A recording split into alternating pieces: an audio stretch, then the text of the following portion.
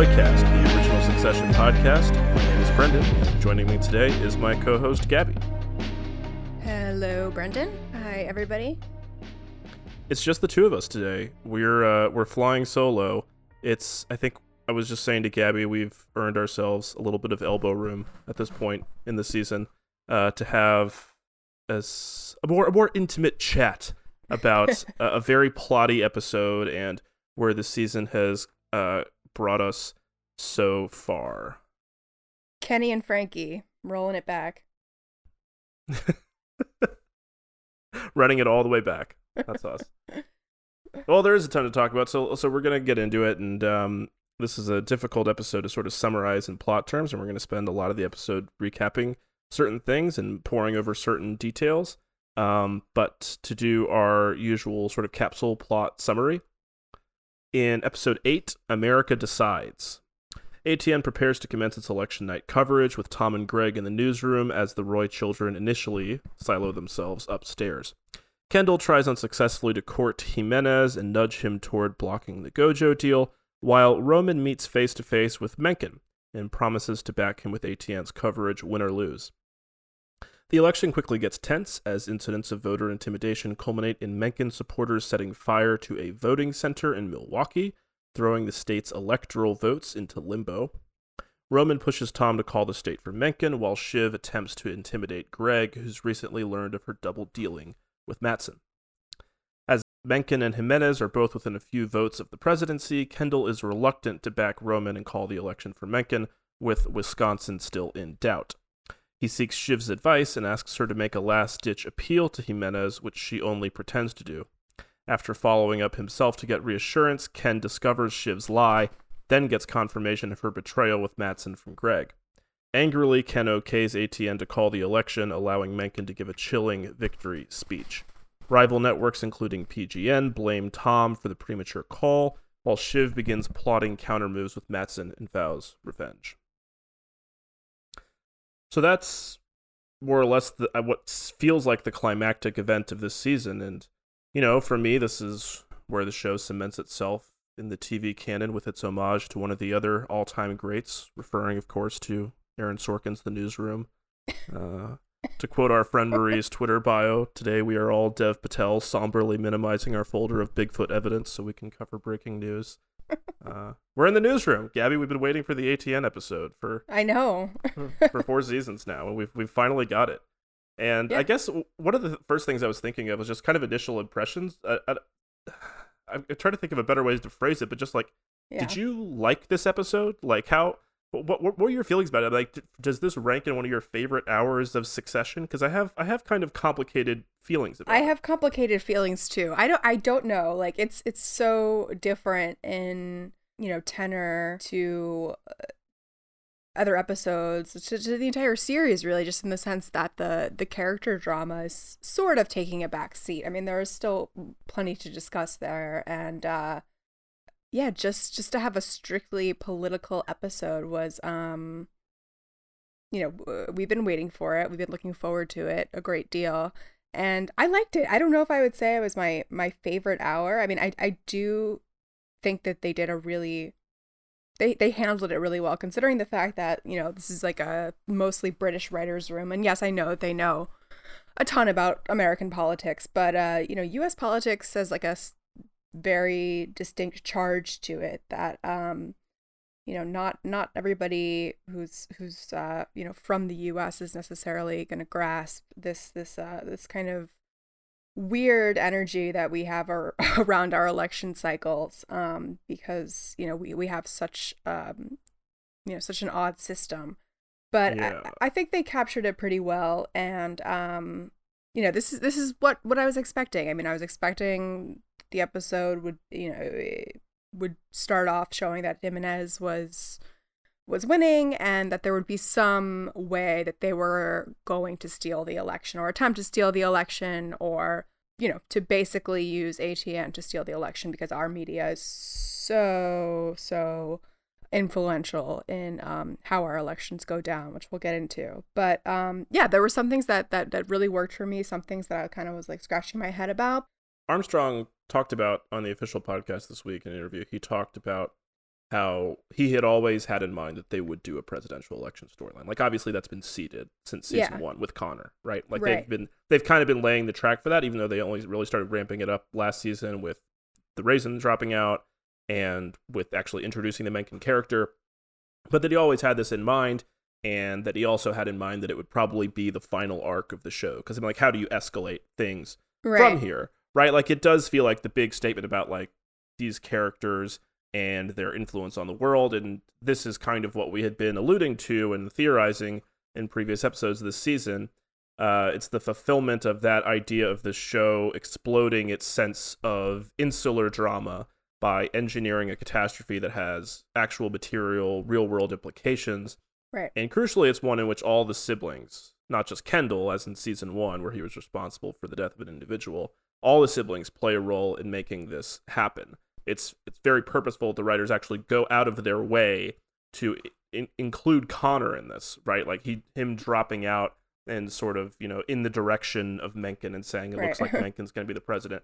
Like, they didn't have to do that, but they go out of their way to make Connor actually complicit in this as well. And what we were kind of talking about with, the weird shape of this episode, it's weird for the show, to be specific, right? Like, it's weird to have an episode where it comes at this point in the season arc, in the series arc too, where all of these threads are sort of reaching their climax and their convergence together, and the effect is just like a bunch of sort of like traps firing in sequence. It reminds me a lot of the penultimate episode of The Sopranos, Blue Comet, with the gang war, right?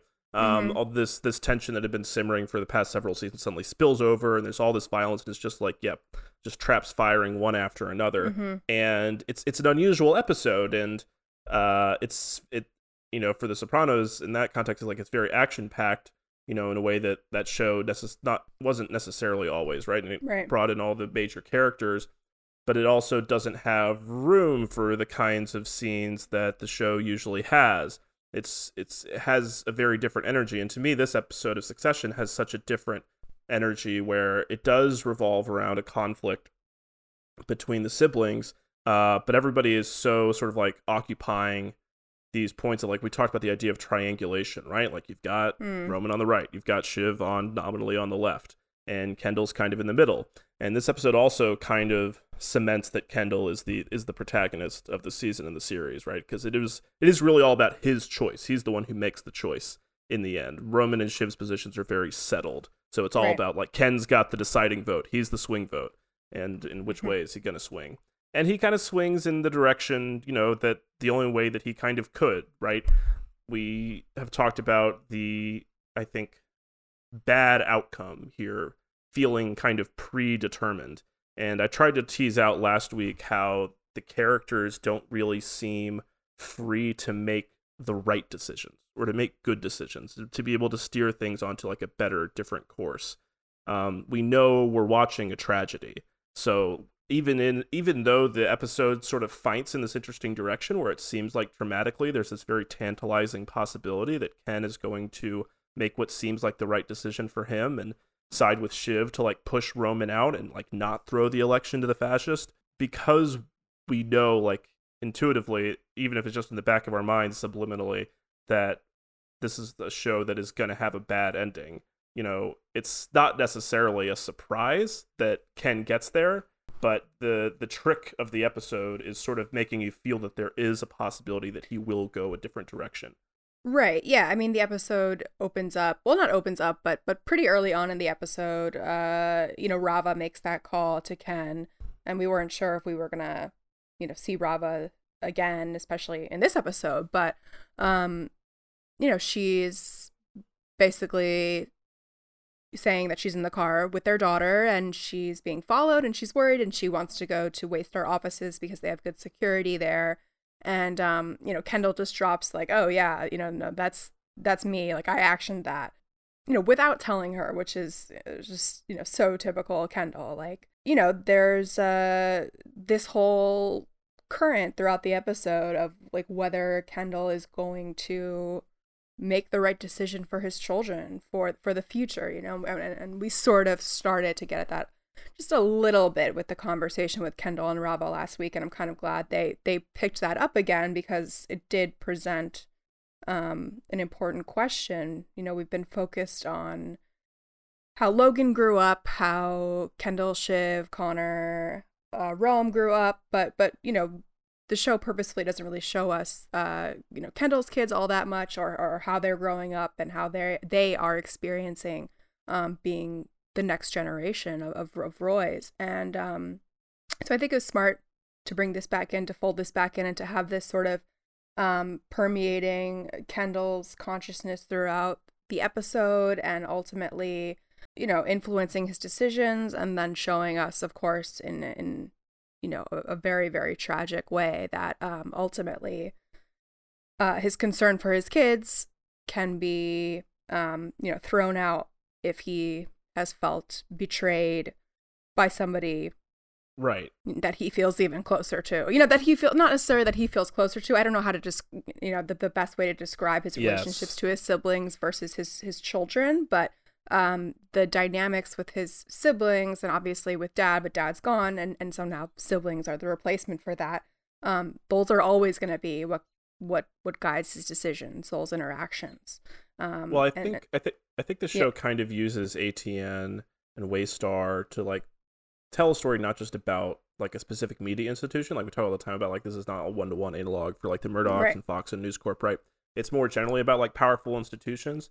And that threat of like the characters not being able to make good decisions is kind of like, that's what these institutions are built for. Like, they're built for bad outcomes, right? Like, they're built to do bad things. You know, the racist news organization is not built for like for Ken to like do something good with it. It's only built for him to kind of like grease the wheels in the direction of like fascist creep and all this other stuff, right? And it's funny because he tells himself that he can do something good with it, which is perhaps the problem, because, you know, when he's on the phone with Rava, first of all, he doesn't even ask Rava to put his daughter on the phone, which is, you know, again, just father of the year. But he says, like, you know, exit polls are saying Jimenez, honey. Like, I'm not going to let the world push you, which is, you know, sort of a callback to the language that Rava used last week about the guy in the Ravenhead shirt, like pushing Sophie or pushed by her.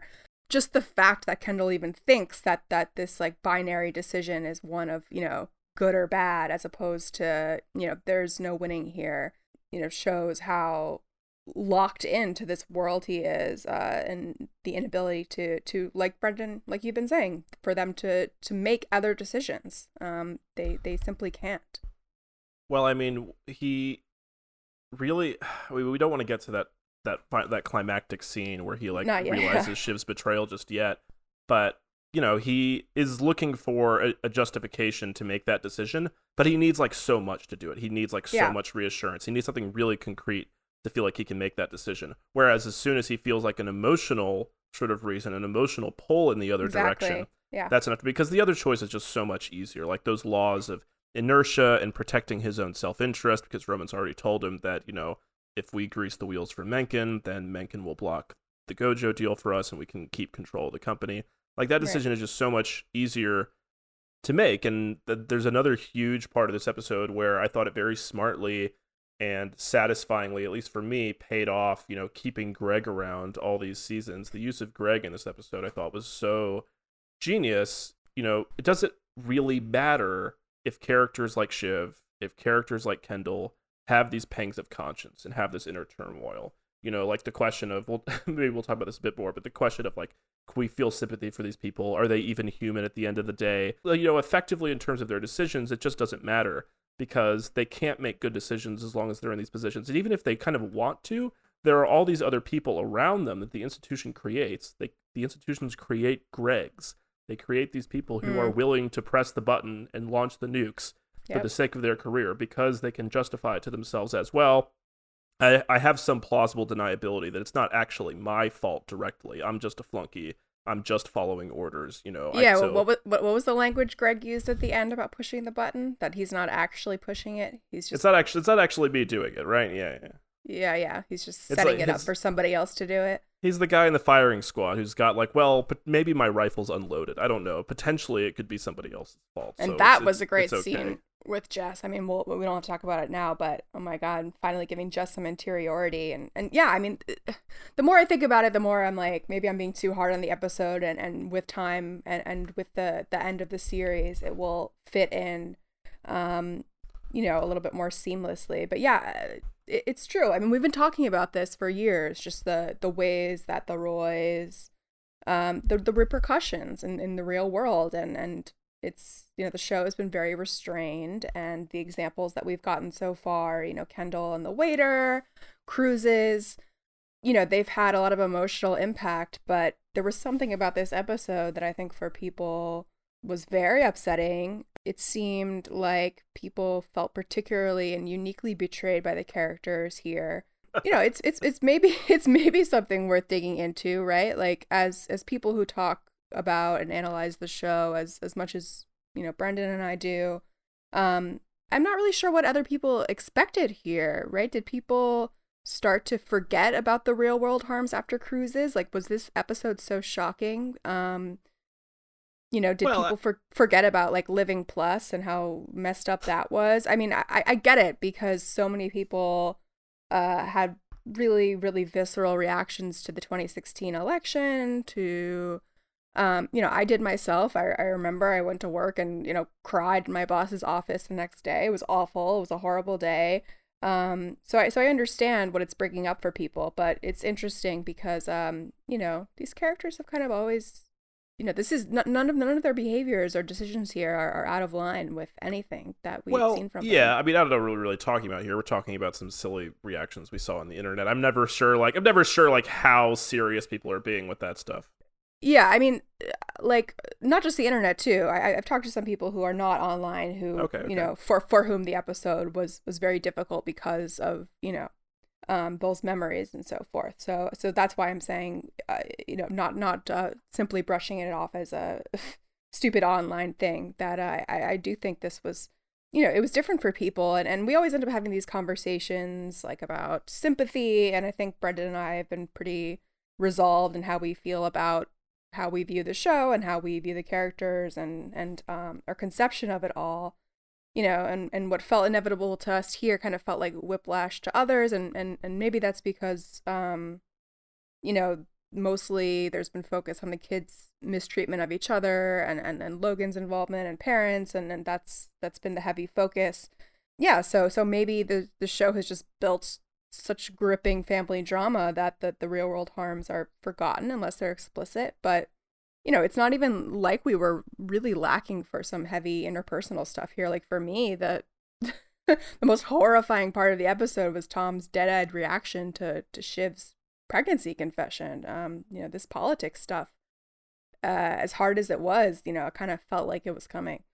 I'm not too interested in like policing people's reactions to feelings of betrayal or anything like that. I mean, again, this is very intentional on the part of the writers.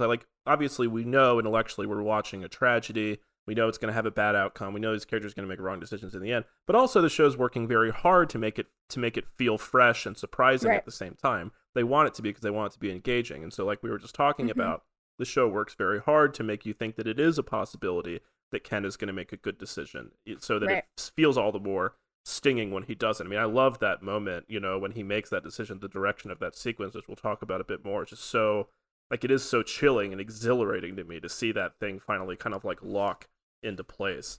I always question whether I think the even concepts of identification and sympathy for characters are actually like useful words or concepts for thinking about drama, you know, the bad fan idea that the people are watching the show wrong if you get invested in the characters. I don't know about that. I mean, like, I think we get very invested, and I think that there's I don't really think that you need to make a distinction between like understanding the show intellectually and feeling some emotional pull when you recognize the humanity of a character, right? Yeah, so let's jump into the Succession electoral world. I want to just give like a really quick rundown of where we're at here in the show, just so people remember, because it's not also so fresh for everybody. But yeah, the first time a general election is alluded to is in season 1. with regards to Gil and Nate and Shiv. We know the then president to be President Raisin. He's never given a actor to portray him. Logan speaks to him on the phone in Which Side Are You On? Very, very, famous scene for season 1 heads. The president is a moderate Republican. Shiv continues working for Gil early season 2, presumably on his primary campaign.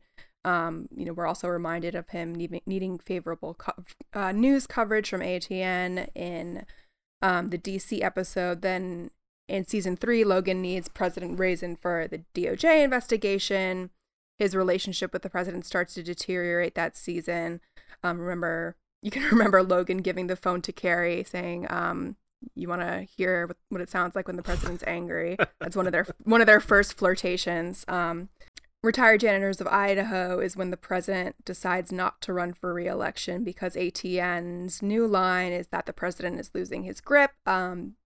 This prompts the selection of a new Republican candidate in that What It Takes episode where we meet Jared Mencken.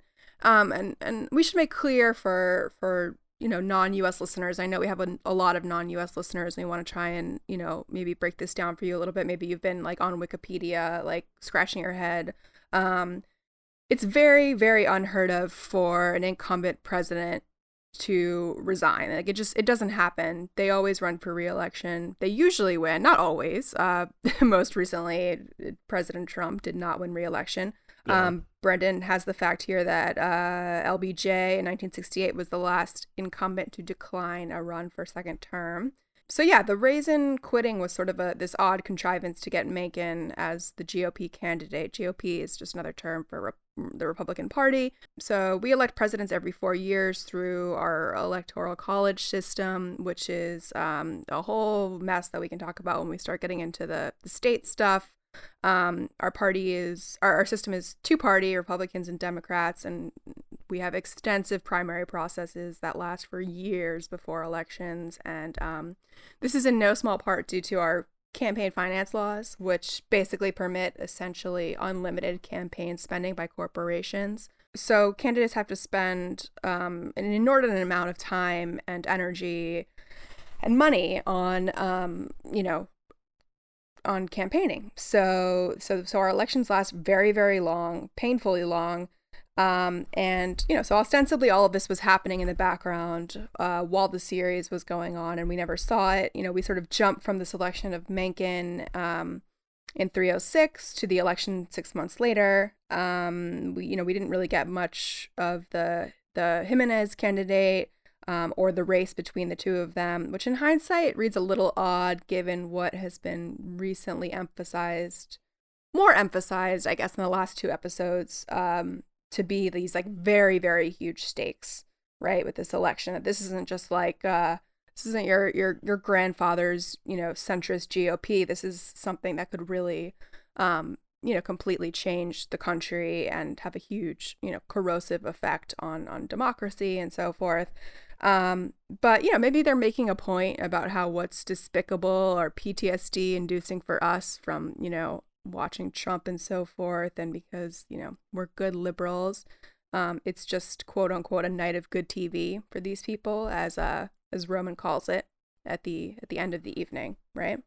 Yeah, I mean, there's a lot of cliches about the U.S. political process baked into this episode. I was thinking about the common canard that every election now is talked about as the most important election of our lifetimes, which of course, yeah, because we're ostensibly battling back a increasingly extremist fascist right-wing party with every election. So, it becomes like white noise. It becomes like white noise after a certain point. And I think it makes sense that for the very insular world these characters travel in, that they are kind of tuning this stuff out. They're not really paying attention up until it's very imminent. We only really started hearing about it in the last episode, really. Right. And apologies to our U.S. listeners for whom all this stuff is old hat. But on the bright side, for our non-U.S. listeners, you are qualified to pass your citizenship exam after you've listened to this podcast. There's a lot of details around the edges of the episode that are a little bit fuzzy or that don't quite map onto reality for us. I'm not saying this to diss the episode because I think a big headline for this podcast should be that like trying to satirize the U.S. political system is like really hard to do in a way that like is nuanced and that like has room for like actual drama. Right, especially when it's not what your show is about. Yeah, and we talked briefly at our episode 2 of this season in rehearsal about how the kind of explicitly ideological, like intellectualized white nationalism that like Mencken is implied to sort of stand for is something that hasn't been proven to have a lot of pull with the general electorate. Like Trump used some of this rhetoric, but he was an anomaly. He was a celebrity. He had these other bona fides. And a lot of people voted for him not believing that he was sincere or ideologically committed, which was mostly true. It was true. He was not ideologically committed at all. I mean, there's tons and tons of footage of him from, the 80s, the 90s talking about things. This is not saying it was like cool to vote for Trump or whatever. But a lot of people who voted for him like didn't actually buy into what he was saying and thought he was, and thought that he was just saying a line. But Mencken's not suggested to be a celebrity. He's suggested to just be this kind of firebrand congressman who really does believe this stuff. And while normally I think this sort of person might not catch on in a general election environment, or I don't think we're there yet in America, the implications also we're getting in closer, season 3 that ATN threw a wrench in the works. Where they had this contrived scenario where the incumbent had dropped out. It was already past the primary season. It was too late for them to kind of select a candidate through the normal sort of nominating primary process.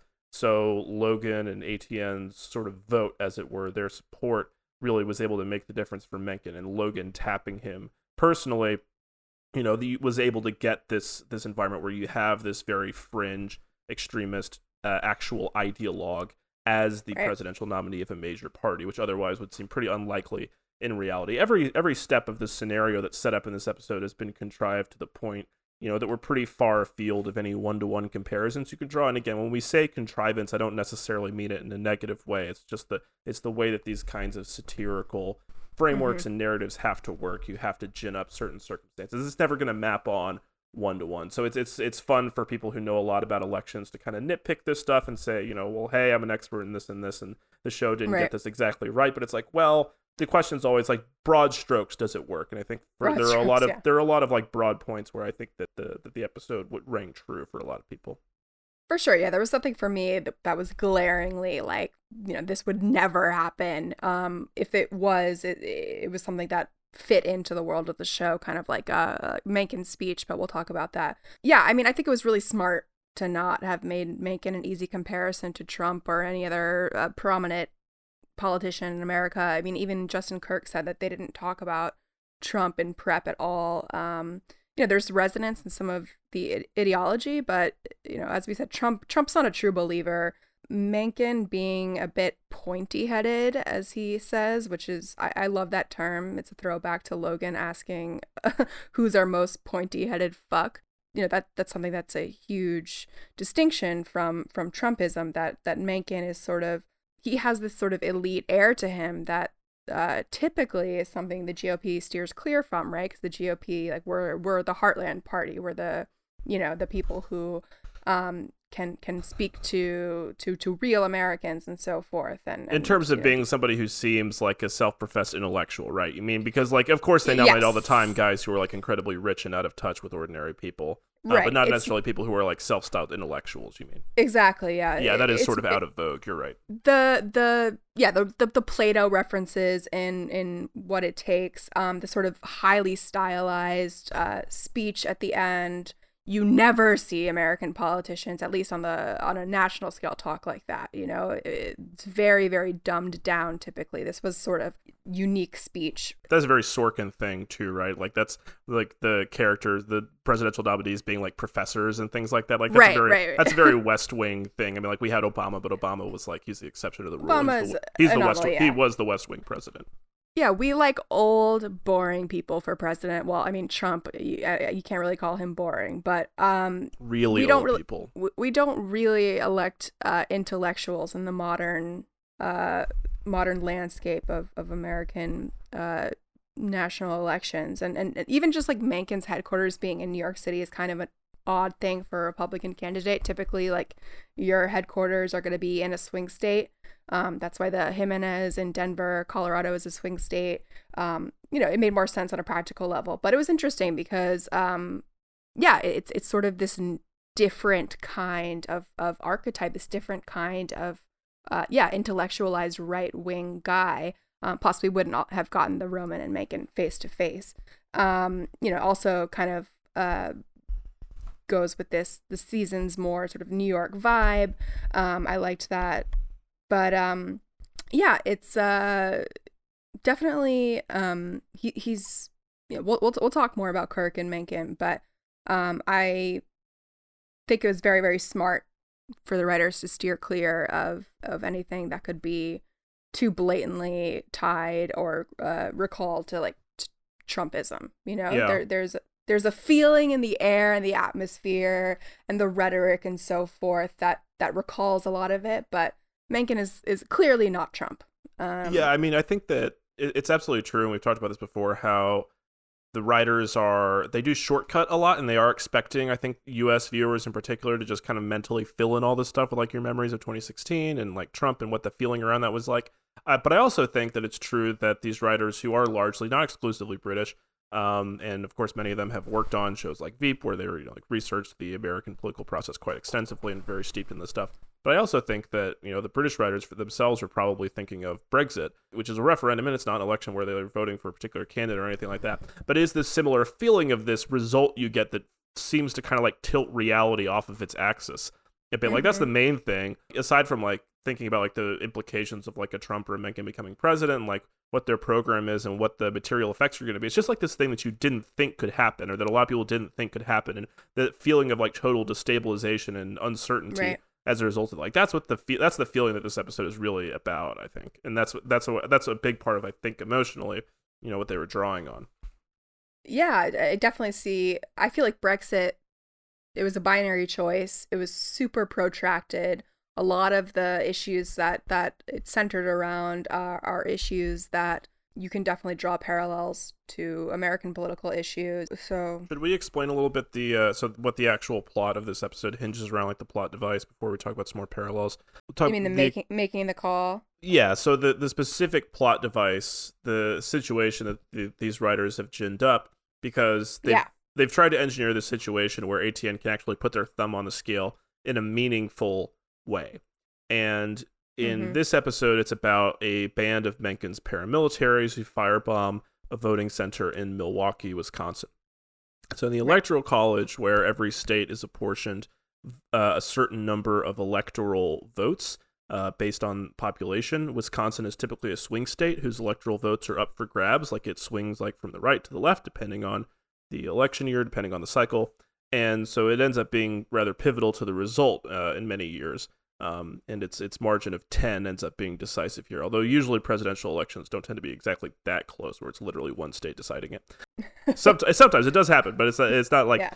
It's usually a mix of swing states. And like, for example, like a non-swing state would be like New York. New York is always going to be a blue state because New York City is uber liberal and there's all these blue voters. Similar with like Kentucky. Kentucky is always going to be a red state. So swing states are the ones that the elections are decided by the people in these states. And if you live in like New York or California, your vote effectively doesn't count. Actually, it doesn't, or it certainly doesn't count as much as somebody who lives in like Wisconsin. Right. We have a popular vote and we track it. The normal way of literally who won more votes, but that is not how we determine who wins elections. Yeah, in 2000 and 2016, the Republican president won the electoral college and was elected president, but lost the popular vote. We should drop some Schoolhouse Rock in here. But the implication is that Mencken supporters targeted votes in Milwaukee because it's an urban area that consistently tilts heavily Democratic. Major cities tend to vote Democratic. Therefore, wiping out those votes would predictably tilt the balance of the state toward Mencken. And since pivotal votes have never been targeted like this, like an intentional sort of like terrorist attack in a presidential election, there actually isn't a precedent for how to determine the winner of that state's election in these circumstances. Like in real life, if this happened, like we don't know what we would do. Like there is not a precedent for this. It would be very hairy. In this situation, like in terms of like what the news would do, like most networks would probably advise viewers that they won't know who won for a while. Pending. Pending, and let the courts figure out how to proceed. but public opinion can be a factor in the court's decisions. So Roman is seizing on this opportunity to declare Mencken the victor, because that puts him in a position of strength in any upcoming legal battles, and it would also rally supporters to his side. That has echoes of both the battle over the Florida recount in 2000 and the stop the steal myth of election fraud in the recent 2020 presidential election that resulted in the January 6th riots at the Capitol. Yeah, I saw a little bit of confusion about ATN making the call. So just to quickly clear that up, declaring that they won Wisconsin, it's not legally binding. A news network cannot make a legally binding call on an election, but the point here is that mass media plays a huge role in animating political bases and maximizing momentum for candidates, which was, that was the idea here. So, everyone knows that the election's going to be contested and hung up in courts. I think even Roman says that, right? But these network calls, unfortunately, are very, very important in our democratic process, and given our, this state by state process that the Electoral College bears out on election night, right? It's like, are we going to call Michigan? Are we going to call Colorado? Are we going to call Nevada? None of this is binding, but it's used to manufacture consent, and it tracks that this is how the Roys would win the race, right? I think there's a point in the episode when they're talking about the Wisconsin, they're calling up each respective camp, the kids who are in contact with the respective camps. And, somebody from Mencken's camp says, to Roman, yeah, we're doing X, Y, and Z, but can you help with the narrative? And, this is what this show is about, right? It's about who controls the narrative, who makes reality, who shapes it. So that's basically what this is. And so for some historical precedents, in the year 2000, there was an early call in Florida. So the head of the Fox News decision desk, who recommended calling Florida, and thus the election for George W. Bush, was actually George W. Bush's first cousin, John Ellis, which is kind of funny if you think about, cousin Greg roaming around the newsroom and his role. There's more of them. Yes, lots of nepotism. It was a very crucial projection because it put Florida in the win column for Bush at 2:16 a.m. And then NBC, CBS, CNN, and ABC quickly followed. And, this created the impression that Bush had won. And, if you know anything about what happened after that in the 2000 election, it was important in shaping the narrative, And then again, if we want to talk about nepotism, not to mention that Jeb Bush, Bush's brother, was the Florida governor at the time. So just, total nepotism scourge ruining the country. Mass media is going to play this hugely outsized role in amplifying narratives about which candidates got momentum, who's suppressing votes, who's sending vans of people to the polls, what's going on with political violence, and they ultimately do have influence on the courts. There's that funny line that Tom has when he says to Greg, if I miscall Colorado instability, right, then U.S. loses credibility, China spots an opportunity, invades Taiwan, tactical nukes, shit goes kablooey, and we're back to amoeba. So, that was kind of a funny way for them to sort of to hammer home the point of how important these calls are, which may seem absolutely insane to somebody from another country with a more civilized system, but that is why ATN is so important, why it's significant that they're having an election, that Jesse Armstrong decided to have an election, right? Because this is where ATN really has its power. Well, that power is very dependent and contingent on the role of their sort of supporters and the role of their audience, right? Mm-hmm. Like there's lines where Tom talks about like, well, we need to respect our audience, which is something that comes up in it's a euphemism that I think has been established in like court documents and stuff that's like internal, like Fox News communication, stuff like that. Like they say this all the time. Like respecting our audience means like telling them the stuff they want to hear, right? Like whether that extends to like feeding certain conspiracy theories or not. Like they're both like trying to kind of manipulate their audience. Like if they call the election for Mencken, there's the implication that when the court battles kick off, the supporters are going to be there, to cause a ruckus and say, hey, you're trying to steal this election back from our guy who already won because the network called it. That means it's real. Right. But it lends legitimacy, but they're also totally cowed by them, right? Like they're also right. they're also very scared of like losing their audience to other networks. Like Tom talks about like Freedom Voice America, like these other fringe extremist right-wing networks that have real life parallels, and like Newsmax or OAN, which are real fringe networks to the right of Fox. So they're afraid, if they don't say the fringe stuff, if they don't chase the election conspiracies, if they don't sort of flatter the extremist candidate's narrative, then maybe they lose their audience, right? So it's a weird sort of mix where like it is like a power that ATN has. It is a power that these characters have to sort of like grease the wheels and influence these campaigns and influence these outcomes to a certain extent. But again, they're not really the ones making the decisions. They are sort of they're chasing their audience. They're chasing the trend, and they're more reacting than they are acting.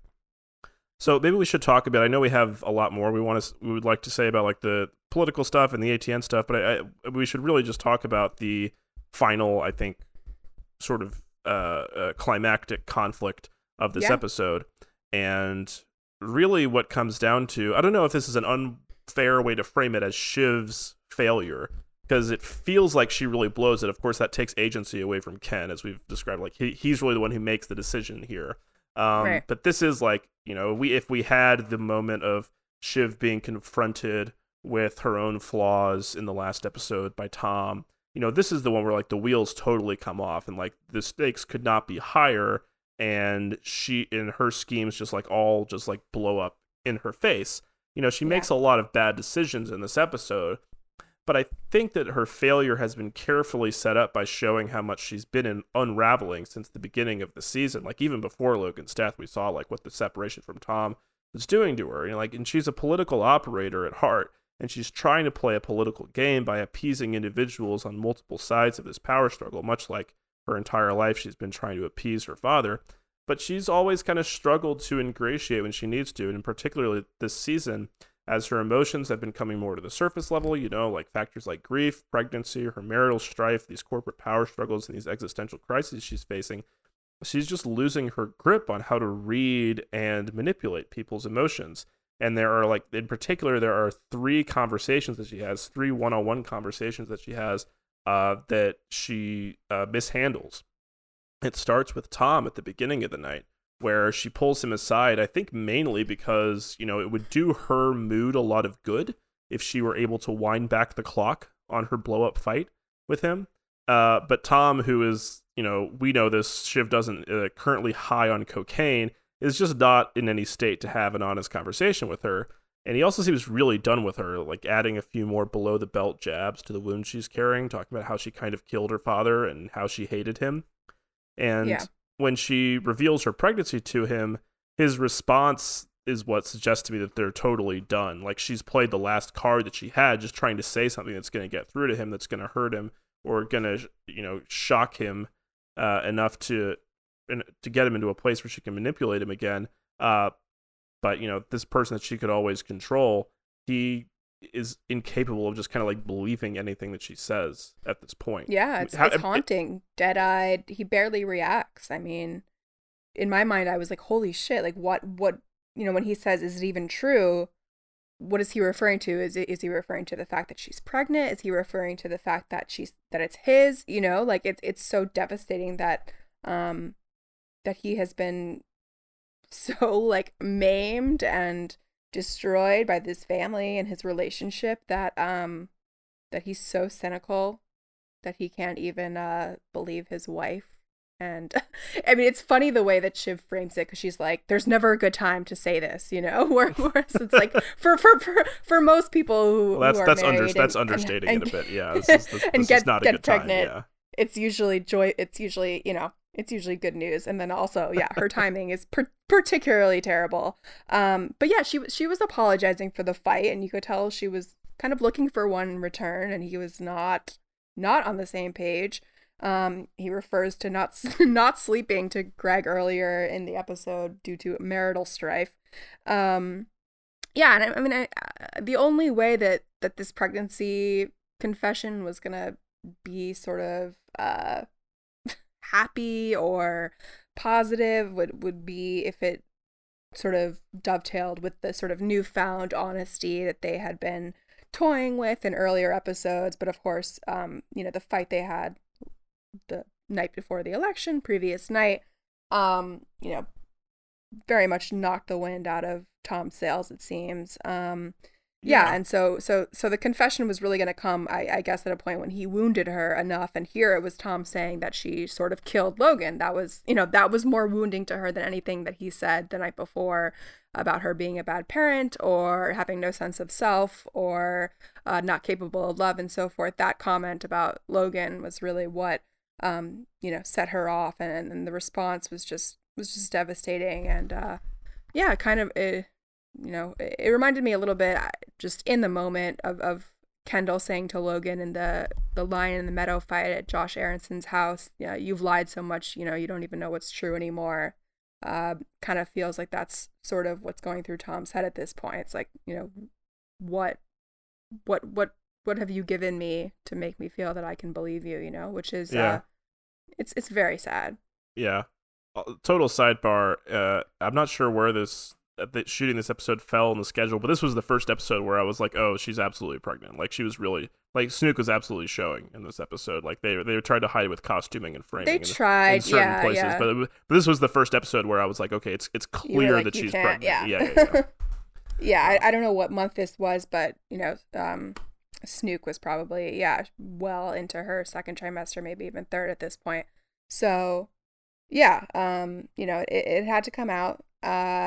But it's surprising that nobody else in the episode notices it, but yeah, this was definitely, like, I thought, like, a big. It seemed like a jump in time almost, because she was definitely showing where she hadn't been in the previous episode. You almost felt like maybe she was going to tell her brothers, because she then after that goes to them to say, it seems like she wants to toughen her relationship, and she says something like there's things that I want to tell you guys.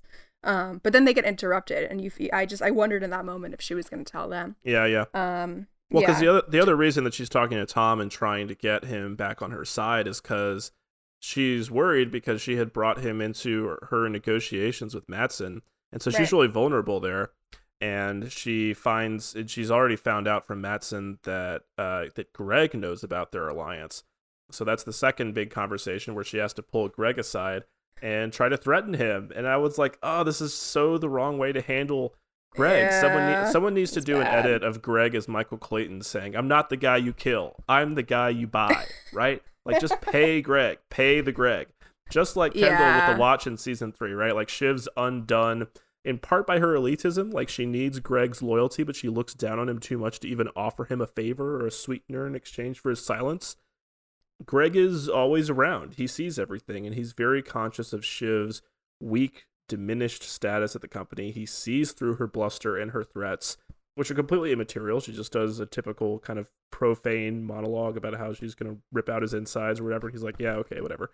And when Ken later approaches him, he sniffs out in an instant that, like, okay, this is the time to rat her out, like Tom had told him earlier. Information's like a bottle of fine wine. You keep it, and then eventually you smash someone's face in with it. That's what he does. Another great payoff for Greg, like that combo shrug and smirk that he gives Shiv through the glass as she watches him leave. So much for the quad squad, I guess. Shiv is just Shiv is unraveling, and she very alone, very scared. And I think there was, she's got a lot of pent up anger at Greg that was unleashed here a little bit at a very inopportune time. But she references the disgusting brothers. I wondered if we were ever going to hear that term ever again. But she's mad at him. She's mad at him for his weird relationship with Tom and taking Tom out to sleep with models and stuff. I mean, she really doesn't like Greg, and so I think there were other emotions spilling over here, and she does. But tactically, this was a terrible move. Yeah, I mean, she does avoid him, right? I'm pretty sure, like, Kendall is the only one of the main siblings who really spends any significant one-on-one time with Greg, right? Like, I don't think Roman is ever really one-on-one with him. I think this is certainly the longest conversation Shiv and Greg have had since season 1. So I mean, there's really no fond feelings there. Yeah, it's funny you bring up the disgusting brothers thing. Yeah, it really does seem like she's been stewing on that, right? Like she's still not over that. Like she's not happy. Yeah, she can't. Yeah. Well, this open relationship, she can't handle Tom sleeping around, right? She talks about Greg like the other woman a little bit sometimes. Yeah. Something for the Tom Greg. Sorry, guys. Right. So that was blunder number 2. But then, yeah, of course, the pivotal one is the conversation with Kendall, which I thought was so fascinating, and I still haven't totally decided how I feel about it, just in terms of like trying to understand all the dynamics that are there. I felt that scene had, when he approaches her at the end, because Ken is feeling pressure from Roman to call the election for Mencken. At this point, he's looking for an emotional reason. He's looking for something practical to tell him that he should push back against Roman, to secure that. So he tries to have an honest conversation with Shiv. And, we've seen them kind of in this context before. Like, it recalled Safe Room a lot to me. And, the way that they embrace, like, he asks her for a hug like he did in Safe Room. And I also thought of in Too Much Birthday, where, they embraced briefly when she arrived at the party, and the camera really lingered on Kendall's, like, wistful face there. Like, he does have a real kind of, like, sentimental attachment to his baby sister in these moments that you feel. Usually he's seeking some reassurance or comfort from her. And crucially, in all those scenes, like, she's withholding or she's oblivious to what the gesture actually means to him. Like, she seems totally disconnected from him, even as he is in those moments, like, trying to reach out to her. Like, he actually does try to make himself vulnerable to her. He makes himself very vulnerable here. Like, even not necessarily just vulnerable, but just he's just honest. He's very emotionally honest. I mean, the stuff about, him being a bad father, but even just him saying that, like, well, Mencken and Roman have this relationship, and I think I might be threatened by it. Like, that's something that requires some self-awareness, right? And some, giving up of your pride to confess that to your sister, right? Yeah. So Kendall is looking for an emotional. He's tapped into his emotions here, and so that's why the way that it all comes together is so sad.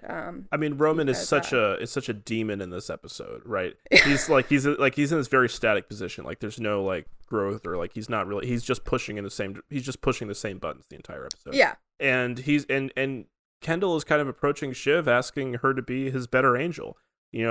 He's accused her of being, not a good person in the past, but in this moment, it's like, well, I really need to believe that there's somebody here who's going to like speak to like whatever my better instincts are, right? Somebody who's going to speak to my humanity.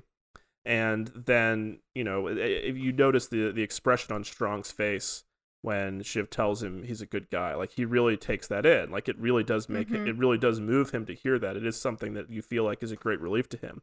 And I think that is a big part of why, like, the revelation of Shiv's betrayal turns Ken so decisively against her, because he's reflecting back on their entire, because again, like, it's meaningful that they have that gesture of the hug, because it invites the viewer to think back on all those other instances when Ken has tried to unburden himself to his sister and tried to make himself vulnerable, and realizing that not only is she not being straight with him in that moment, but that possibly throughout their entire relationship she has not reciprocated that honesty from him. Like, that's where all that pain and that real vindictiveness comes from, and that's why it's strong enough for him to go the other direction. Like, it's not like he's torching their relationship. It's like, and I think in his mind, it's like, there is nothing there for me to torch. Yeah. It's so sad. It's, God. And yeah, I mean, it's always hard to see Shiv do poorly in like a political episode, because it's the one area of her life where we've seen her derive like a real sense of meaning and purpose that's completely unrelated to her family or her husband or men. And I don't think she's an idiot strategist. I think she generally does know what she's talking about in this arena. She has the experience. She knows what the deal with Mencken is.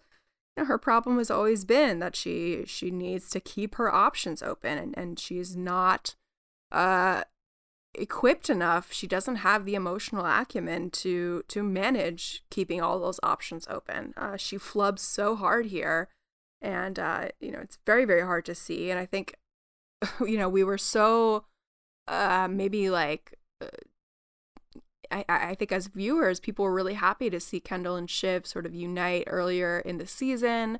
There's something about the two of them as kind of the heart and soul of the show, maybe that really you know, makes us want to see them work together. And because we've seen them, like Brendan said, we've seen them get so close to it. And we've seen how, you know, if they did unite and if they did, you know, put aside their differences and so forth, you know, who knows? Maybe they could figure their way out of all of this mess. I mean, who knows? But it's that tantalizing possibility that the writers keep there intentionally so that it's all the more painful when it doesn't work out. Like it, right. like in practical terms, it's not possible. But it's one of those things where it's like that sliver of possibility is just so heart-wrenching. And this is where the specter of Logan, you know, sort of comes in. You know, we haven't, you know, had Logan for a few episodes, but Logan is still there, and Logan, you know, driving his kids apart and you know, breaking up their alliances at any possible turn because it was a threat to him, is just playing out here now in his absence. And it's just a really, really devastating, although entirely predictable, kind of final manifestation of the trauma of what Logan inflicted onto them, of what he did to poison this dynamic, to make them not trust each other. Yeah, but I also wanted to talk really quick about that scene when Kendall is being vulnerable and he talks about, you know, saying that he's not a good father, that he doesn't think he's a good father. I mean, that obviously like hit me right in the gut. Like, if we're just talking about things that I really care about in the show and what I was talking about last week, I'm really glad that they kept that thread going, and the way that it relates to the election is basically right. You know, you know, that is the show. That is how Jesse describes the show, is how these relationships and these traumas and how they map on to the real world and vice versa. But yeah, shout out to Snook here, who she really gave me chills in her response to Kendall saying that he's not a good father. She says, you know, in a very, very, you know, non-emotional tone, just no, you know, you were okay. It was so Logan-like to me in affect and intonation. Like, I really was sick to my stomach, you know, hearing her respond in this way. Like, it sounded so much like something that how Logan would respond to Kendall asking for, you know, some sort of emotional reassurance. It reminded me of the season 2 finale, before Kendall goes and makes his has his press conference, the conversation with Dad, when he says, you know, when he brings up the boy that, you know, the waiter, and Logan's like, no, you know, NRPI, no real person involved, like, you're fine, you're golden. That's sort of what this reminded me of. And yeah, so I just, for me, you know, all the kids have been sort of adopting Loganisms in certain ways, but this felt very, very organic. Like, she is just really her father's daughter. And she's, you know, this not even trying. This is just who she is. Yeah, also just like relieved at the frustration of the Ken family stuff in this conversation. And glad, you know, we get some clarity here, as sad as it is, that he is indeed afraid of, you know, what lurks in him after being raised by Logan. And you know, yeah, we've been talking about for so long what gets passed down. I mean, that's you know, another huge element of the show, Logan's caregivers to Logan as caregiver. And you know, the payoff here, I think, was massive, that he was able to have this fleeting moment of self-awareness and then completely repress it, toss it to the side once the pain of Shiv's betrayal and the emptiness of their relationship, as Brendan said, sort of comes to the fore for him. Yeah, I mean, there's no hope really for Kendall as a father, I don't think, as things are, status quo. Well, I love there's that. No real remedy for what Logan did to his siblings, to him and his siblings, to their dynamic, the way he poisoned it. He didn't even give them a chance to learn how to rely on each other. They don't know how. And yeah, I mean, I knew this was all coming, but it's still so fucking sad. I love that observation that you made, Gabi. I had not made that connection at all. Like that gesture that Snook makes that is very Loganish, with like, no, you're okay. Like she's like no. Like, he's like, I'm not a good father. Yeah. Yeah, the intonation is, it is very similar to Cox's delivery in that NRPI scene. And of course that recalls what Kendall's response to that scene was, which was to turn decisively against him, right? And they both kind of they're all becoming their father. They're all becoming Logan in different ways, right? They're all reflecting different elements of him. Ken makes the decision to, as the parlance goes, fuck them kids, and Roman is just kind of in the Logan pocket the entire time, right? Or like at least he thinks he is, doing what he thinks Logan would do, just being the agent of chaos, as we've seen Logan be in the past. But we should talk about it, just like that final scene, or like that climactic scene in that conference room where Ken realizes, that betrayal, and all the plates that Shiv had been juggling just kind of crash around her. I love the choreography where Ken steps out on one side of the conference room to call Nate. And then when he has that realization, he crosses the room to Greg, and the entire time the editing is Snook's eyes following him. Yes. And then after he has that conversation with Greg, he re-enters from the other side, sort of like he leaves the room like as the Kendall we knew, and as he comes back another one. He comes back as like Dark Kendall, as like, as the Logan version of himself. It reminds me very much of, for those who have seen the great series The Shield, which did a very like determined, tragic, devastating final arc. There's an episode called Parasite in the final season where all the characters are gathered in a room to watch an interrogation. Those who have seen this episode know what I'm talking about. And there's this very key movement down like a parallel corridor. I was just reminded sort of irresistibly of that. And, we'll talk a bit more about the direction of this episode, but the way that the music drops out when Ken makes his decision, and the camera stays tight on the faces, and the sound design is just like emphasizing like Roman's voice echoing as he calls for Tom, and the footsteps clacking. Like all of a sudden, like you really feel the seconds passing in real time, and you feel the weight of that decision in that moment. Wonderfully directed scene, that, and of course that movement of Ken sort of circling that room. It's another iteration of that closed loop system, right? Where you can't escape your true nature. You just come back. You try to escape it, and you come back to the same point you began at. And poor Shiv, just like even when Kendall's leaving the room and she's like, don't call them, and they're like, why? She's like, because they're busy. Such a bad liar in this episode. Like I know some people thought that bad. Like is it realistic that Shiv would lie this badly? And I mean, again, I think the entire season has done the work of setting up like how rattled she is, and how much like the wheels have come off her defense mechanisms. Right. And she would have done better posture she always puts up. Yeah. At a different point in the series, but at this point it makes perfect sense for her to But at the same time, this episode's central conflict is another iteration of what we've already seen in season 3's What It Takes, where Shiv's Democrat style triangulation ended up ensuring the worst outcome. We talked about this in our premiere episode. Rather than pushing for the establishment option in the current Vice President Boyer, she held fast to her favored Republican candidate, Salgado, who had no other contingency but had promised to work with her, and so was in her self-interest, and that is what enabled Roman and Mencken to win the day in that hotel suite. And it's the same story here on a grander scale, which is another instance of, as we've talked about in the past, the show's circular storytelling, not just repeating itself, but tightening into a vortex or a whirlpool with mounting pressure and higher, more devastating consequences. Yeah, I would definitely recommend, if you haven't gone, to go back and rewatch What It Takes from season 3. Just a perfect complement to this episode. I mean, literally the precursor to this episode, and a lot of the ways that Shiv discusses the election outcome here is, basically just copy and pasted from the way she was talking about, picking Mencken, the primary. And of course, that was their primary. Yeah. And of course, also directed by this episode's director, Andrij Parekh. Right.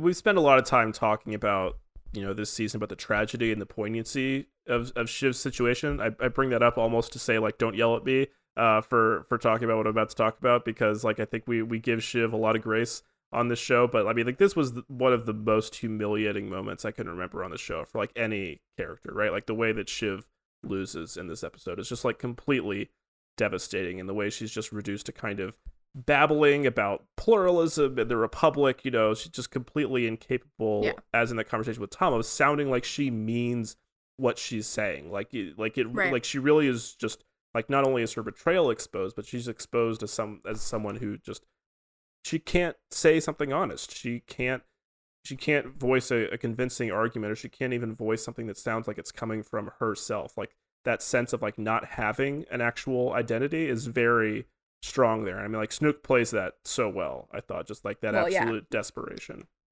And the way Tom literally called her out on that and made it very, very textual, that she has no sense of self. Yeah, I mean, feels like a lot of these like small truths that we know about the characters are being spoken by people in their lives in these final episodes as they wrap up, or they're saying them themselves. You know, like Kendall acknowledging that he's probably not a good father. Yeah, it's a lot of stuff that that's been simmering and that we've been discussing and that we've used to analyze the characters, that that is really being stated kind of out loud now. I think in a very elegant, subtle enough way. Yeah, so I think the characters have all had moments in the previous episodes where they've all been kind of like down in this season. The idea of the sort of like pending Shiv W is like a running joke at this point. Like, oh, any minute now, Shiv is gonna pull off the epic girl boss move and win one over her brothers. Well, we've got 2 episodes left, so it better happen soon. But I kind of hope that it does. Like, I hope that she actually does find a way to, at least undermine Roman or Kendall with Matsson in the next couple of episodes, if only because I cannot imagine like a more complete like evisceration of this character, like a more complete demolition of everything that she's been about. Like nothing else. Like there is nothing else I think that the show could do to her that would really be this dramatically potent. So I kind of hope she manages at least to like get some kind of small win before the end of the series, even if it's just like a completely spiteful, bitter one. Yeah. Right. Yeah. It would make sense dramatically. Really rough downfall. Unfortunately, she is going to be seeing her mother next week, so don't know if that really primes her for being in a good state. Yeah, but and then that scene is also followed by that interlude with Greg and Jess in the hallway. Another great justification of Greg's character. Like we talked at the top about how this episode justifies Greg being kept around all this time, and I think the scene is all the more chilling for how kind of empty a vessel the character is, and frankly what a kind of like gormless affect Nicholas Braun has is put to great use here. Like he doesn't grasp the significance of this moment, and he's kind of like willfully ignoring it. He's rejecting all accountability for it. Like it doesn't make a difference what he does. He's replaceable. He might as well be the one to press the big red button. Jess draws that equivalence for him to like, you're going to do this thing that's going to, in metaphorical terms, launch a nuclear attack. I think calling up, for those who know the story, the famous story of the 1983 Soviet nuclear false alarm, where there was a technician who saw a incoming nuclear attack on the radar and assumed decided it was a glitch and didn't launch a counterstrike, and it turned out to indeed be a radar glitch. So the decision of this one guy to sit on his hands averted a nuclear war. And I think she's drawing that equivalence for Greg to say like, hey, maybe if you sit on your hands for a few minutes, maybe if you slow walk this, maybe something changes, maybe something happens and then they can't call the election. You're a small moment of inaction, a small moment of resistance could make the difference here. But Greg goes, wow, this is crazy, and just keeps going with what he was doing. It's a very, very interesting scene and very purposeful. I think that Jess is there. I wonder if they're building towards maybe some resolution for that character who traditionally has, I think this is the first time we've seen her have any dialogue like that's not addressed to Kendall or not at Kendall's side, or like not operating directly in his interests. Yeah, really just like the first sense of interiority that we've gotten from Jess, which is great because she's such an important character in terms of what she does for Kendall. He relies on her so much, and clearly takes it for granted, and we take for granted that she has a whole life and is a whole person outside of Kendall. And she's a young woman of color living in New York City. Like, yes, she works for this right-wing kind of ogre. I mean, Kendall, of course, is not, he's not his dad. He's a little bit different. He's a little bit more hip and socially liberal and so forth. But, we can assume that Jess is sort of horrified at this election result, right? Like, I think it's a pretty fair assumption. And, by asking Greg, or, not flat out asking him, but sort of insinuating, like, you can wait a couple seconds. And him just completely, her being the woman here, the assistant, and then Greg being, sort of the white man Nepo case.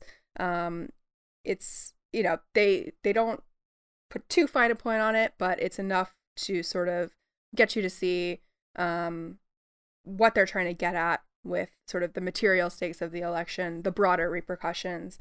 And it's interesting to fold in these smaller characters as it's all going down. Yeah, we got a mention of Fakret in this episode too at the very end. Right. I thought that was interesting. Yeah. Just they keep folding in all these outside characters. Yeah.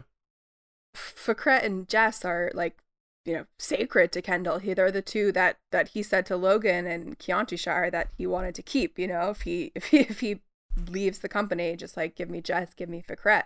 Those are his top dogs. And I've seen some speculation that this might be some motivation for Jess to possibly finally leave Kendall, which could send him truly spiraling. Yeah, I mean, it's not we're kind of at the point in the season and in the series where I guess some light predictions are sort of kind of inevitable. But yeah, I think that would be an interesting grace note. I think that would work if Jess decides to bail. It would work at this point. Yeah, that would work for me. But we should go to formalism corner. We've just talked about the direction of that climactic scene. And we mentioned already a couple times this episode's director, Andrij Parekh. We didn't talk too much about his direction in our Kill List episode. He directed episode 5 of this season, but that's okay because we have a chance to look back at his history with the show now. For those who don't remember, Parekh is a career cinematographer. He actually was the cinematographer for the first few episodes of the series, for the pilot for episodes 2 and 3 with Mark Mylod. And that history with the show means that he is a kind of trusted hand who they turn to for highly complex episodes like the wide-ranging location shoots in Kill List, or for big set pieces like hunting with the boar on the floor scene. And in particular, like, this episode has just like a dizzying number of production variables to wrangle with, needing to convey the reality of a 24/7 news network running in the background at all times. A scaled up version of what Parekh did with season 2's Vaulter, where he oversaw the creation of another media company within the show. There are a lot of shots where there has to be news footage and commercials playing in the background. In particular, that climactic scene where Shiv's betrayal is caught out. There's a screen out of focus behind her with what seems to be a pharmaceutical commercial. You can see a big pill bottle filling the screen, which is a funny reminder of who ATN's audience is. I think Parekh said in an interview that they directed something like 6 hours of programming just to have stuff to fill the screens, which is an incredibly daunting sort of like second unit job. And so having that experience of working closely alongside Mark Mylod in the early days, and along with Adam McKay establishing the visual look of the series, it's not surprising that Parekh's style is pretty similar to Mylod's, but it is distinct. He favors these long lenses and zooms so he can shoot at a distance. Emily St. James once memorably called this a wildlife documentary about rich people, like the way that Mylod shoots. I think it's a little bit of a cliche to say that cinematographer directors think more in terms of composition than blocking, and that would also undersell some of what Parekh has done with blocking, in particular the way he directs Boar on the Floor. But I think his episodes are distinguished, in particular, if you look at them together, by these certain witty, bold compositions that have an unsubtle quality to them, an appropriate unsubtle quality, I would say. In particular, I always think of that shot in Hunting of Logan draping his arms over Kendall to make them look like a monster with two faces. And in What It Takes, that shot of Mencken kissing the Coke can, which is a very blunt sort of Adbusters device that buttons the complex, murky character dynamics in that episode. So I just wanted to shout out a few compositions and shots and images that I really liked from this episode. There are a bunch of shots, especially early on, with the characters holding multiple phones to indicate that they're playing both sides, also to indicate how much they're juggling, which is very apt in Shiv's case. It echoes the theme of triangulation and also the stakes that they sort of metaphorically have the whole world in their hands. There's the touchscreen fiasco where they're moving a replacement touchscreen through the ATN studios. This was actually in the teaser, and it's such a great shot. I'm glad they highlighted it, where it pulls back to this sort of like master shot where you can see the screen rolling bottom left to right, and then Tom, Greg, and the newsroom producer Pam running top right to left. Like the numbers are going one way and they're going the other. It's very, very, very witty composition. And then also the one that was most striking to me was like the first time that the siblings actually descend into the ATN studios. They like breach that invisible wall. When Roman enters the ATN floor, his blue suit blends in with the blue walls. And you can only see his head moving above the cubicles. And I was just reminded irresistibly of Greg referring to Logan in ATN as Jaws. And that's what he looks like. He looks like a shark. He looks like a shark's fin moving through the sea. I particularly liked a shot of, I mean, I don't know this stuff as well as Brenda and our listeners and guests and so forth, but after Greg and Tom do the cocaine behind the whiteboard, they both each like look out from what like to the outside from one side of the whiteboard, like they each pop out, and it was just like a very, very funny shot. But we'll go into the newsroom shenanigans a little bit also now in our final act here. we could mention the detail that they filmed the ATN scenes at the CNBC studios in New Jersey, right, where apparently they were on a very compressed schedule. They had like 2 weekends because of course they could only shoot like from Friday night to Monday morning. So that must have been a really hectic shoot. I mean, that's another reason that like shooting these sort of like long shots, like these long lenses, makes sense shooting at a distance, so you don't have to like cut in too much. You can you have those shots where like all the actors are in the frame to work with, which is, it's very much in the Succession style. That's another reason that makes sense here. Yeah. No, he's got some Pantheon episodes. It's been nice that they've brought back repeat directors, that Scafaria got 2 this season, Parekh's getting 2. I mean, they definitely found their crew over the seasons, for sure. They found it, yeah. So yeah, just to I guess we do want to unpack a bit more the ATN stuff, and to do that we can talk a little bit more about the framing of the presidential race. We've talked about Mencken a bit, but talking about Jimenez, we finally see a little bit of Daniel Jimenez, the Democratic presidential nominee, played by Elliot Villar, who doesn't make a huge impression, but I think in a purposeful way. We learn that he's a governor, possibly of Colorado, where his campaign headquarters is. I think this episode makes clear in particular why the show had to create a new character to be the Democratic nominee in this election, and instead of just reusing Eric Bogosian's Gil. We know that Gil is the kind of shrewd political operator who might have elected to make a deal with Kendall and ATN in exchange for taking out Matsson. But that would have upset the entire plot dynamic they wanted to execute, because, of course, when Kendall calls Jimenez initially, he gives him absolutely nothing. He completely no-sells it. He doesn't want to say anything on the phone. He's depicted as a very safe, controlled kind of Democratic politician who is careful not to dirty his hands, which I think is honestly a realistic depiction of how a Democratic candidate in the current climate would respond to an offer like this. Although strict realism is not always the governing principle in this episode, there's another implication there that Jimenez is just a bland, sort of safe, moderate candidate of the type that Democrats tend to run against incumbents. Thinking, and then he probably he chose Gil as like his more extremist VP. Well, as a sop to the left, but also a sop to the left, but also it's also been shown that Gil is not above like moderating his positions in some way in order to maintain a hold on power. Yes. Yeah. So then, I mean, I think that makes sense that they picked that kind of candidate. There's not much to delve into there. The phone call with Kendall was kind of funny. Just the way Kendall talks to people like this. And telling him to like stay hydrated and may the best man who's gonna protect American jobs and rein in tech win. Like you could tell Jimenez, he just like wants to hand the phone back to Nate. These guys have to like talk to people like Kendall. What does he say to him? Is he say like great to talk? Is he says good to connect basically? We also get a little bit of a Ravenhead in this episode where he gets a nice juicy scene. This actor Zach Robidas does. He's been with the show since season 1, and he gets to let this Tucker impression rip. That he seemingly, I think he's been practicing. It's pretty good. Like his character's not like a 1-to-1 Tucker Carlson analog, but that's probably the closest one that we've got. Again, somebody, and this character has been established to be like an actual white supremacist, Holocaust denying fascist, as opposed to what many people think of someone like Tucker Carlson, who is someone who you can hear spouting a lot of this rhetoric on cable news, well, until relatively recently. Is more of a cynic who has sort of shapeshifted a lot during his career. Yeah, I mean, wow, major shout out to Zach here. This speech was absolutely chilling. Yeah, and some of the stuff that maybe slightly bothered me about the episode, and that I felt like it neutered some of the actual ideological stuff. A lot of that was remedied by some of this Ravenhead stuff. It was just so intense. By the way, Zach Robitis seems like a really, really good guy based on his social media, so don't yell at him if you see him on the street.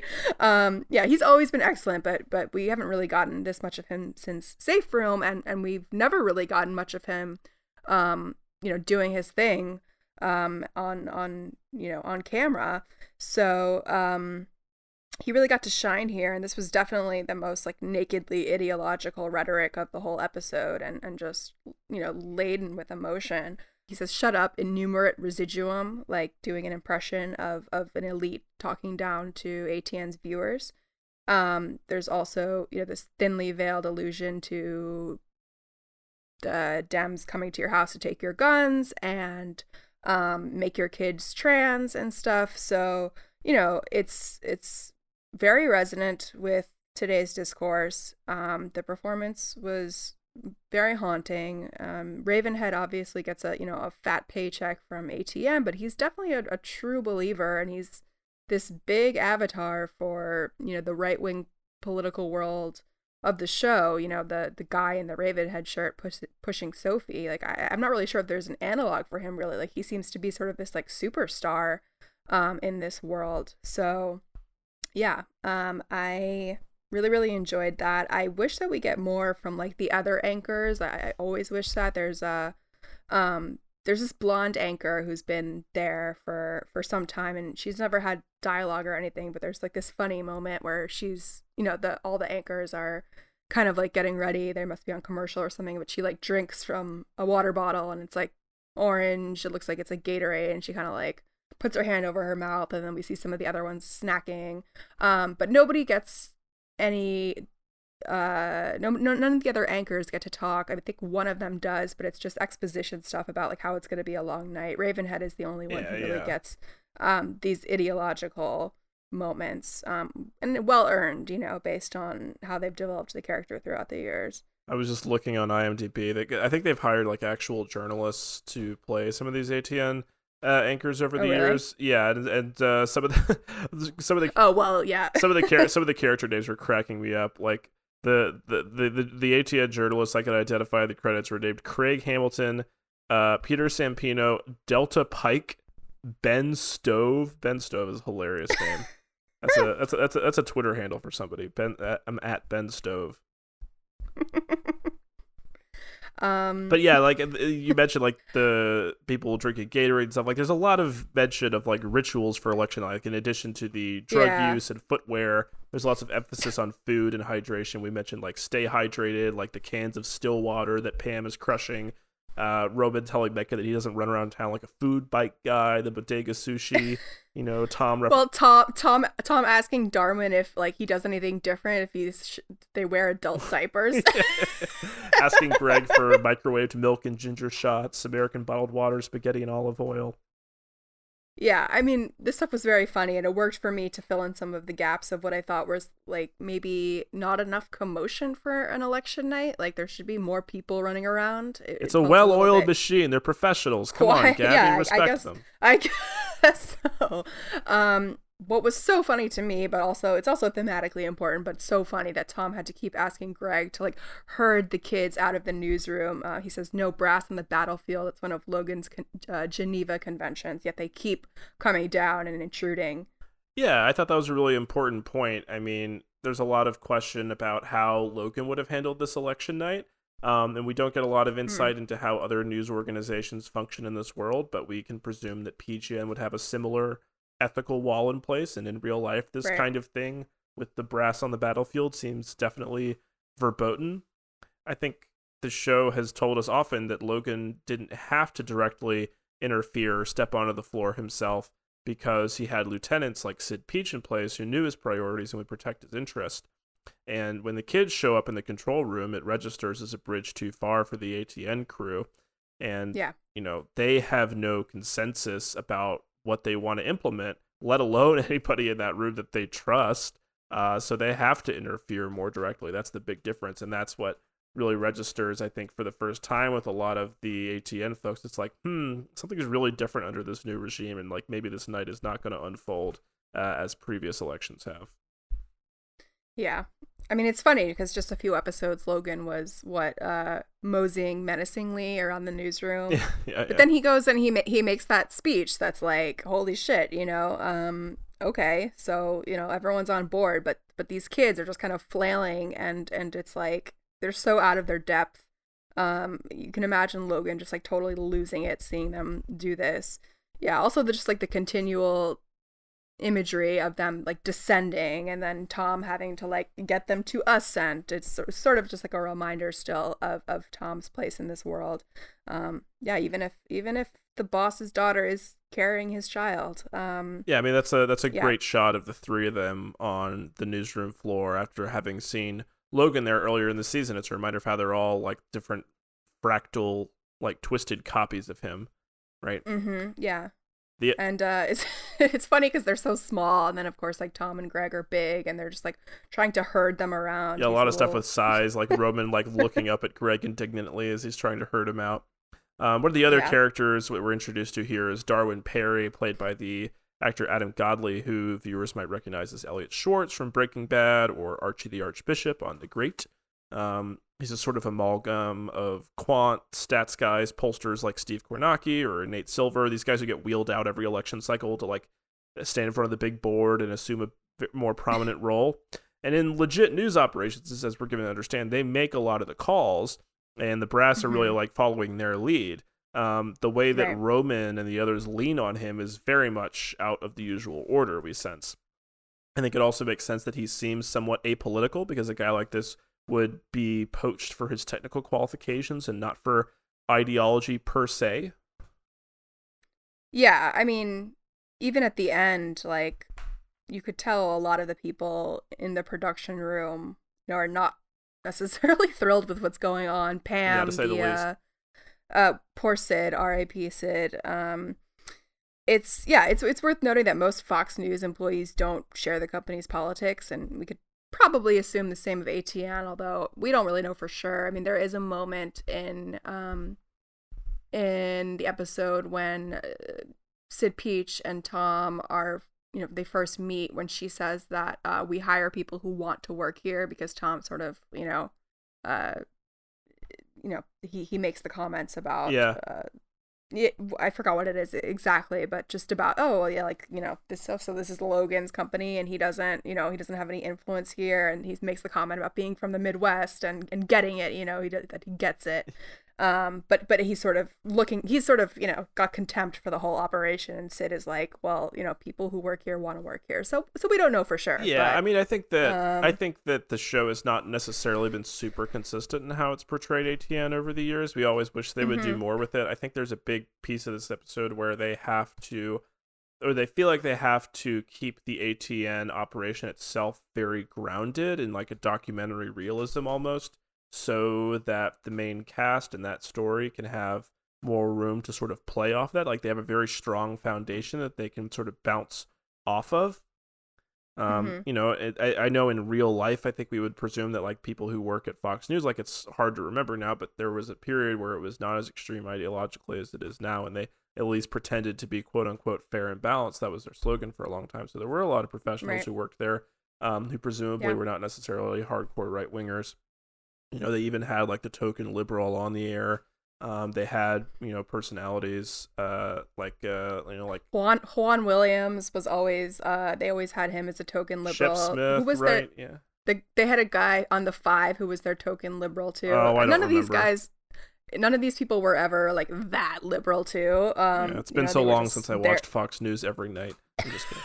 It's I did literally used to watch Fox News and just all the time, just because you got to keep an eye on the enemy, and I used to be just really into political news. I don't know. Yeah, plus they got babes on there. Yeah, that's right. There's that other we didn't I don't know that either of us were huge fans of the very cartoonish slapstick bit with the wasabi.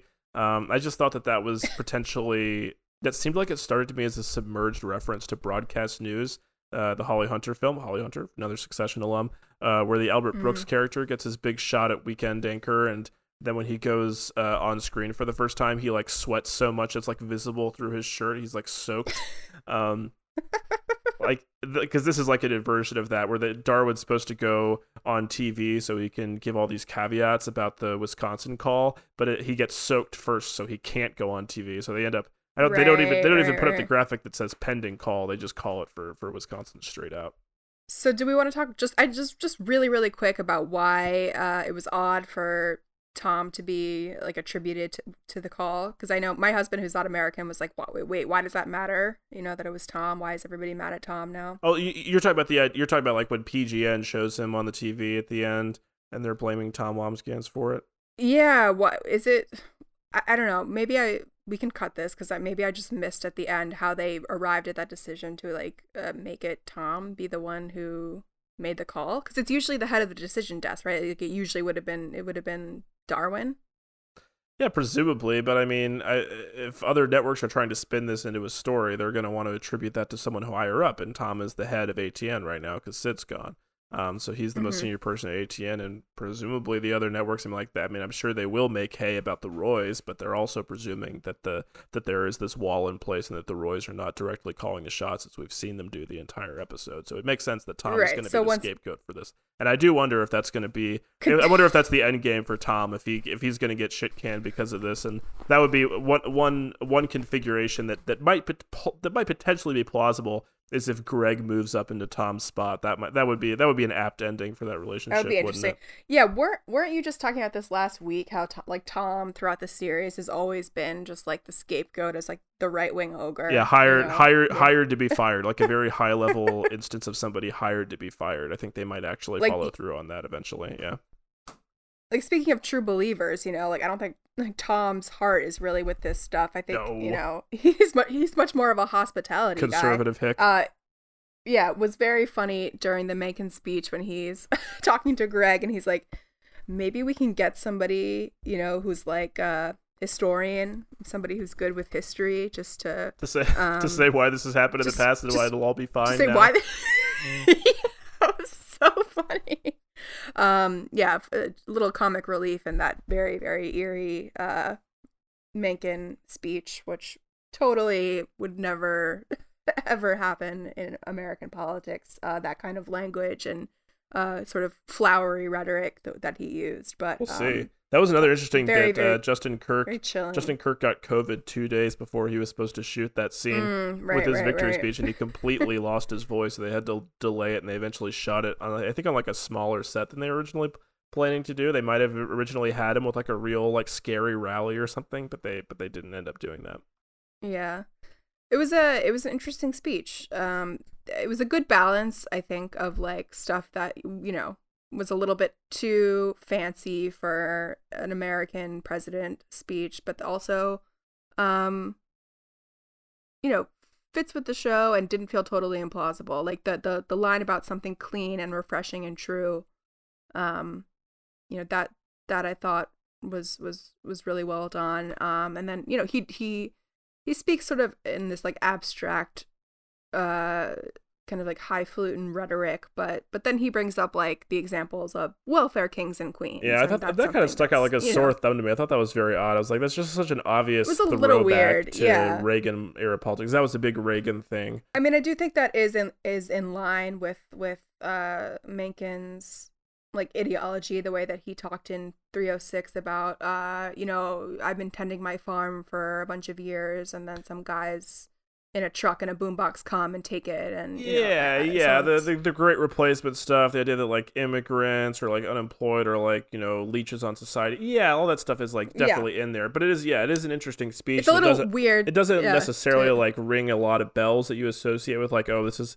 They don't do anything where it's like, oh, this is something Hitler said, and so he's the same as Hitler or whatever. They don't do anything like that. The welfare kings and queens was the only part that really stuck out to me. But yeah, there are definitely a lot of like dog whistles there, where you're reminded like, oh yeah, this guy is like an actual like fascist. Yeah. We're running super long. Do character check-ins? Yeah, we haven't talked about Connor at all. Well, we mentioned Connor briefly at the top. He gets the ambassadorship to Slovenia, so I guess good for him, good for Willow. Yay. And he got to have Vienna for lunch, Venice for dinner, Dubrovnik by breakfast. He got to have a say. He had an influence. Yeah, we learned that he had two running mates drop out. Oh God! Had we seen before that his campaign slogan was "Connor Roy, enough already"? I like that. I think last week was the first time. Enough already. It's so good. Yeah, that was very good. That was the best line of the episode when Frank was like, "Connor was running for president." Oh my God, I was dying. Yeah, that was like just classic Succession. Yeah, bringing it back a little bit. Wonder how much stuff they cut with just those guys like Carl and Frank and Hugo I know. And Mark in the background just like hanging out. I know. Maybe one day we'll be privileged enough to see it. But yeah. We didn't talk a ton about Roman because he's in kind of a static zone in this episode. I just thought of him the entire episode as being in this place. He's trying to get to the place where he is at the end of the episode, which is he's in the Logan spot where the president is calling him up. He's got the president on speed dial. That's the goal that he's going after. He sees this opportunity to get a win with Mencken, and he's just chasing it really hard. Like the one thing this episode was missing for me, or that I thought was a little bit more submerged, was what it takes had that sense of just like this free floating crucible of just like sexual hostility and bullying that like the Future Freedom Summit in that episode seemed that way, and we've seen ATN depicted that way before. Like the theme of just like, well, like there's definitely a theme of like women getting pushed out, and it's very purposeful that Jerry and like Carolina are absent in this episode again. Like there's definitely lack of like women in the room. I think the show's always purposeful when it removes those characters from the equation. But I mean, I like it when the show plays with sort of just like that sexual hostility, and there is a little bit more of that sort of queer baiting flirtation between Mencken and Roman in this episode, where he begins the episode, of course, by calling Roman up like a booty call to his hotel suite, and we don't see his like wife and child in the hotel suite. I think in that first scene, although they're glimpsed on stage with him at his rally. Yeah, there's Roman has a couple lines that with the sort of sexual disgustingness when he says nothing matters, dad's dead, and the country's a big pussy waiting to get fucked. Yeah, there you go. And he says something about just like going for it in terms of, with some reference to like the bosom of America or something. I don't know. Yeah, he's like, let's put our heads into the bosom of history, and then he does like the motorboating noises. Yeah. The motorboating sound. Yeah, he's very arrogant, very embittered. I think this is like maybe the most bitter we've seen Roman for a while.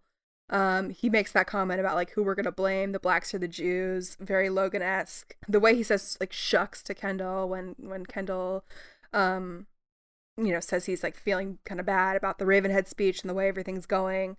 Very, very villainized. And yeah, I mean, even just like the chicken and steak thing, that was, we haven't really seen this kind of bitterness about childhood stuff since like the Prague dog cage I did recall that a lot. I mean, this episode, like, it pays off stuff that's been building the entire series, but I thought it was very notable how they really make no attempt to make Roman like human or like likable in this episode, like at all. Like they completely rely on your knowledge of him from previous episodes, and they've already done a good job. Like I thought in Living Plus, they did a great job showing how his grief and his anxiety over stepping into his father's shoes was like just turned on a dime into this vindictiveness and this anger he's definitely burning off of in this episode, especially as he sees like his last ditch chance to get a win and to get some influence by becoming the person. Like he gets some status over Ken here, who had seemed to have kind of big brothered him previously, because he's got the relationship with the president now, not Kendall. yeah, I mean, he's a total dick to Shiv, but like that's expected. And I mean, it mirrors what it takes. Those two were so mean to each other, going back and forth. There was a funny moment when like Shiv's like, dad would respect the process, and uh Roman's like, are you kidding me? You know, like he would do whatever the fuck he want. He took out governments, and he does this thing where it's like a very quick impression of Logan where he's like, oh, fuck Lyle, send. And you know, and he's doing an impression of dad doing something, you know, really, really shady. And it's just so funny. It's like one of those little throwaway things where you're like, wait, what? Like, what was the facts? What did he there? do? Yeah, what did he do? Was it the Canadian government he destroyed? What did he do? Who was Lyle? Yeah. And then it's like, you know, Shiv's like, he ended wars, and he's like, he ended wars that he started, you know. Just interesting how you know, the Logan specter once again in the room. And then when Kendall is angry at Shiv and he's yelling at her, and he does the stutter impression, you know, similar to the way that Logan did the impression of Shiv at the end of last season. You know, again, just like more of Logan's cruelty you can see sort of seeping out of these boys, and you know, out of Shiv too a little bit in other ways, but the cruelty specifically here with Roman and Kendall to some extent. And gosh, I love Strong's face watching the Mencken speech in that scene, because I mean, if you don't feel the dread from Mencken's rhetoric, you really feel it from just like the blank sort of determined stare that Kendall has. You really see like all the humanity kind of like leached out of him. What Strong has been talking about in interviews is his sort of like Michael Corleone, like the erosion of his soul. And that line where it's like, yeah, they really punctuate that with the strings, I think, when he says he's a guy we can do business with and the market is holding the leash. He's trying to rationalize it to himself. And then of course, you know, he's feeling a wave of guilt, and then we get this phone call from him to Rava in the car, like, can I come see the kids? Like, after all of that, you know, and after promising your daughter that, you know, she'll be safe in the world, you know, you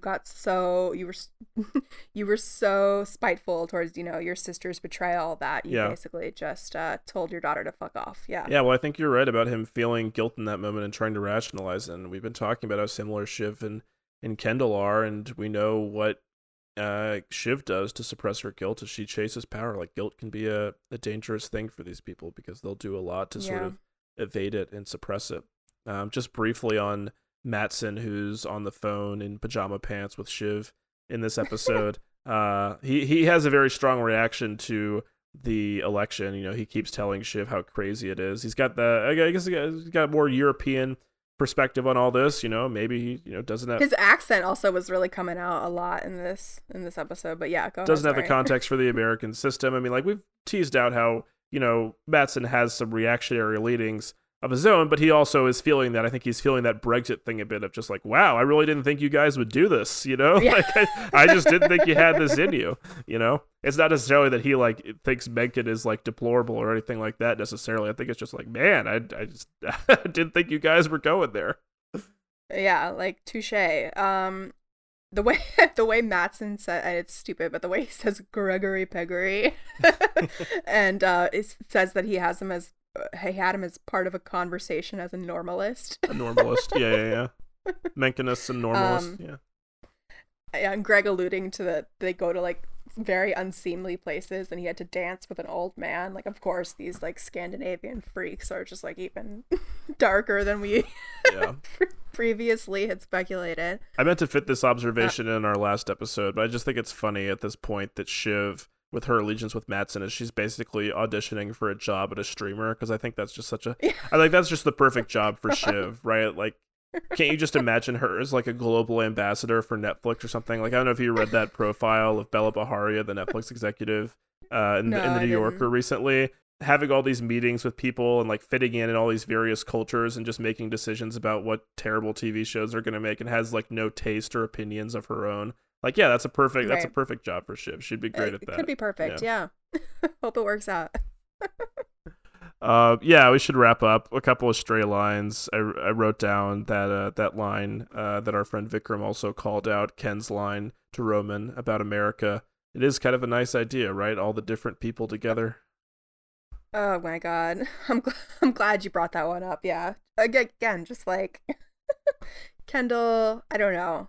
He he just doesn't have the courage of his convictions. He can believe this stuff a little bit and get it a little bit, but yeah. More it's immaterial to him, so yeah, he is probably superficially culturally liberal, as you said before, right. but I mean with all these people, it's it's superficial, it's aesthetic. All right. Well, I guess we should wrap it up. Thanks to our guest Gabi. Thanks Gabi for doing the show with me. I appreciate you. Happy to be here. Do you have anything you want to plug for the listeners? What's Leo up to? Oh man. Funeral next week. It's gonna be great. I'm doing great. 2 more episodes. We're all grieving the end of Succession. We will all be weeping. It's getting tough, guys. It's getting tough. It's getting weird. Hope everyone's hanging in there. Yeah, you can reach out if you want. I just rewatch episodes, random episodes from random seasons. I'll just pick one. Yeah, my brain is held hostage by this show until a few more weeks. I just make photoshops where Greg is big and muscly and holding a baby Tom in his arms. That's how I cope. I'm selling those on my Patreon. All right, folks. Yes, thanks for listening. Thanks to Gabi. Thanks to producer Dan Black. If you're enjoying the Roycast, please leave us a rating and a review on iTunes, Apple Podcasts, Spotify, or your app of choice. You can also show your support with a contribution via the Square link in our bio or just by spreading the good word about the podcast. We'll be back next week to discuss the penultimate episode of Succession's final season. Until then, take care of yourselves. Goodbye. Yeah, here's the one for you.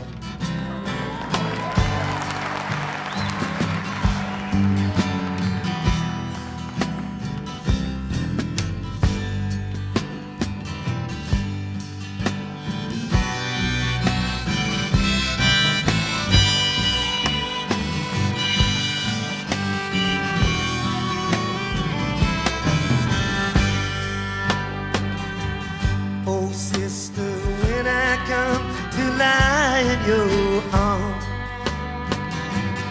you should not treat me like a stranger.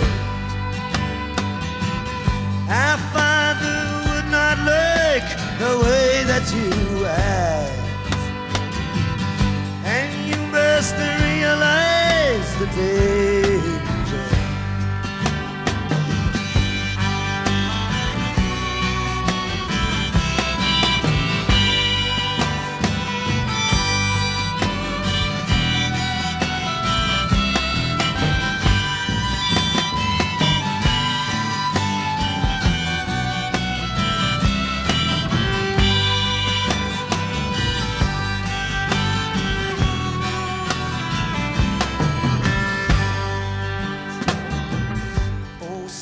Am I not a brother to you, and one deserving of affection? And is our purpose not the same on this earth?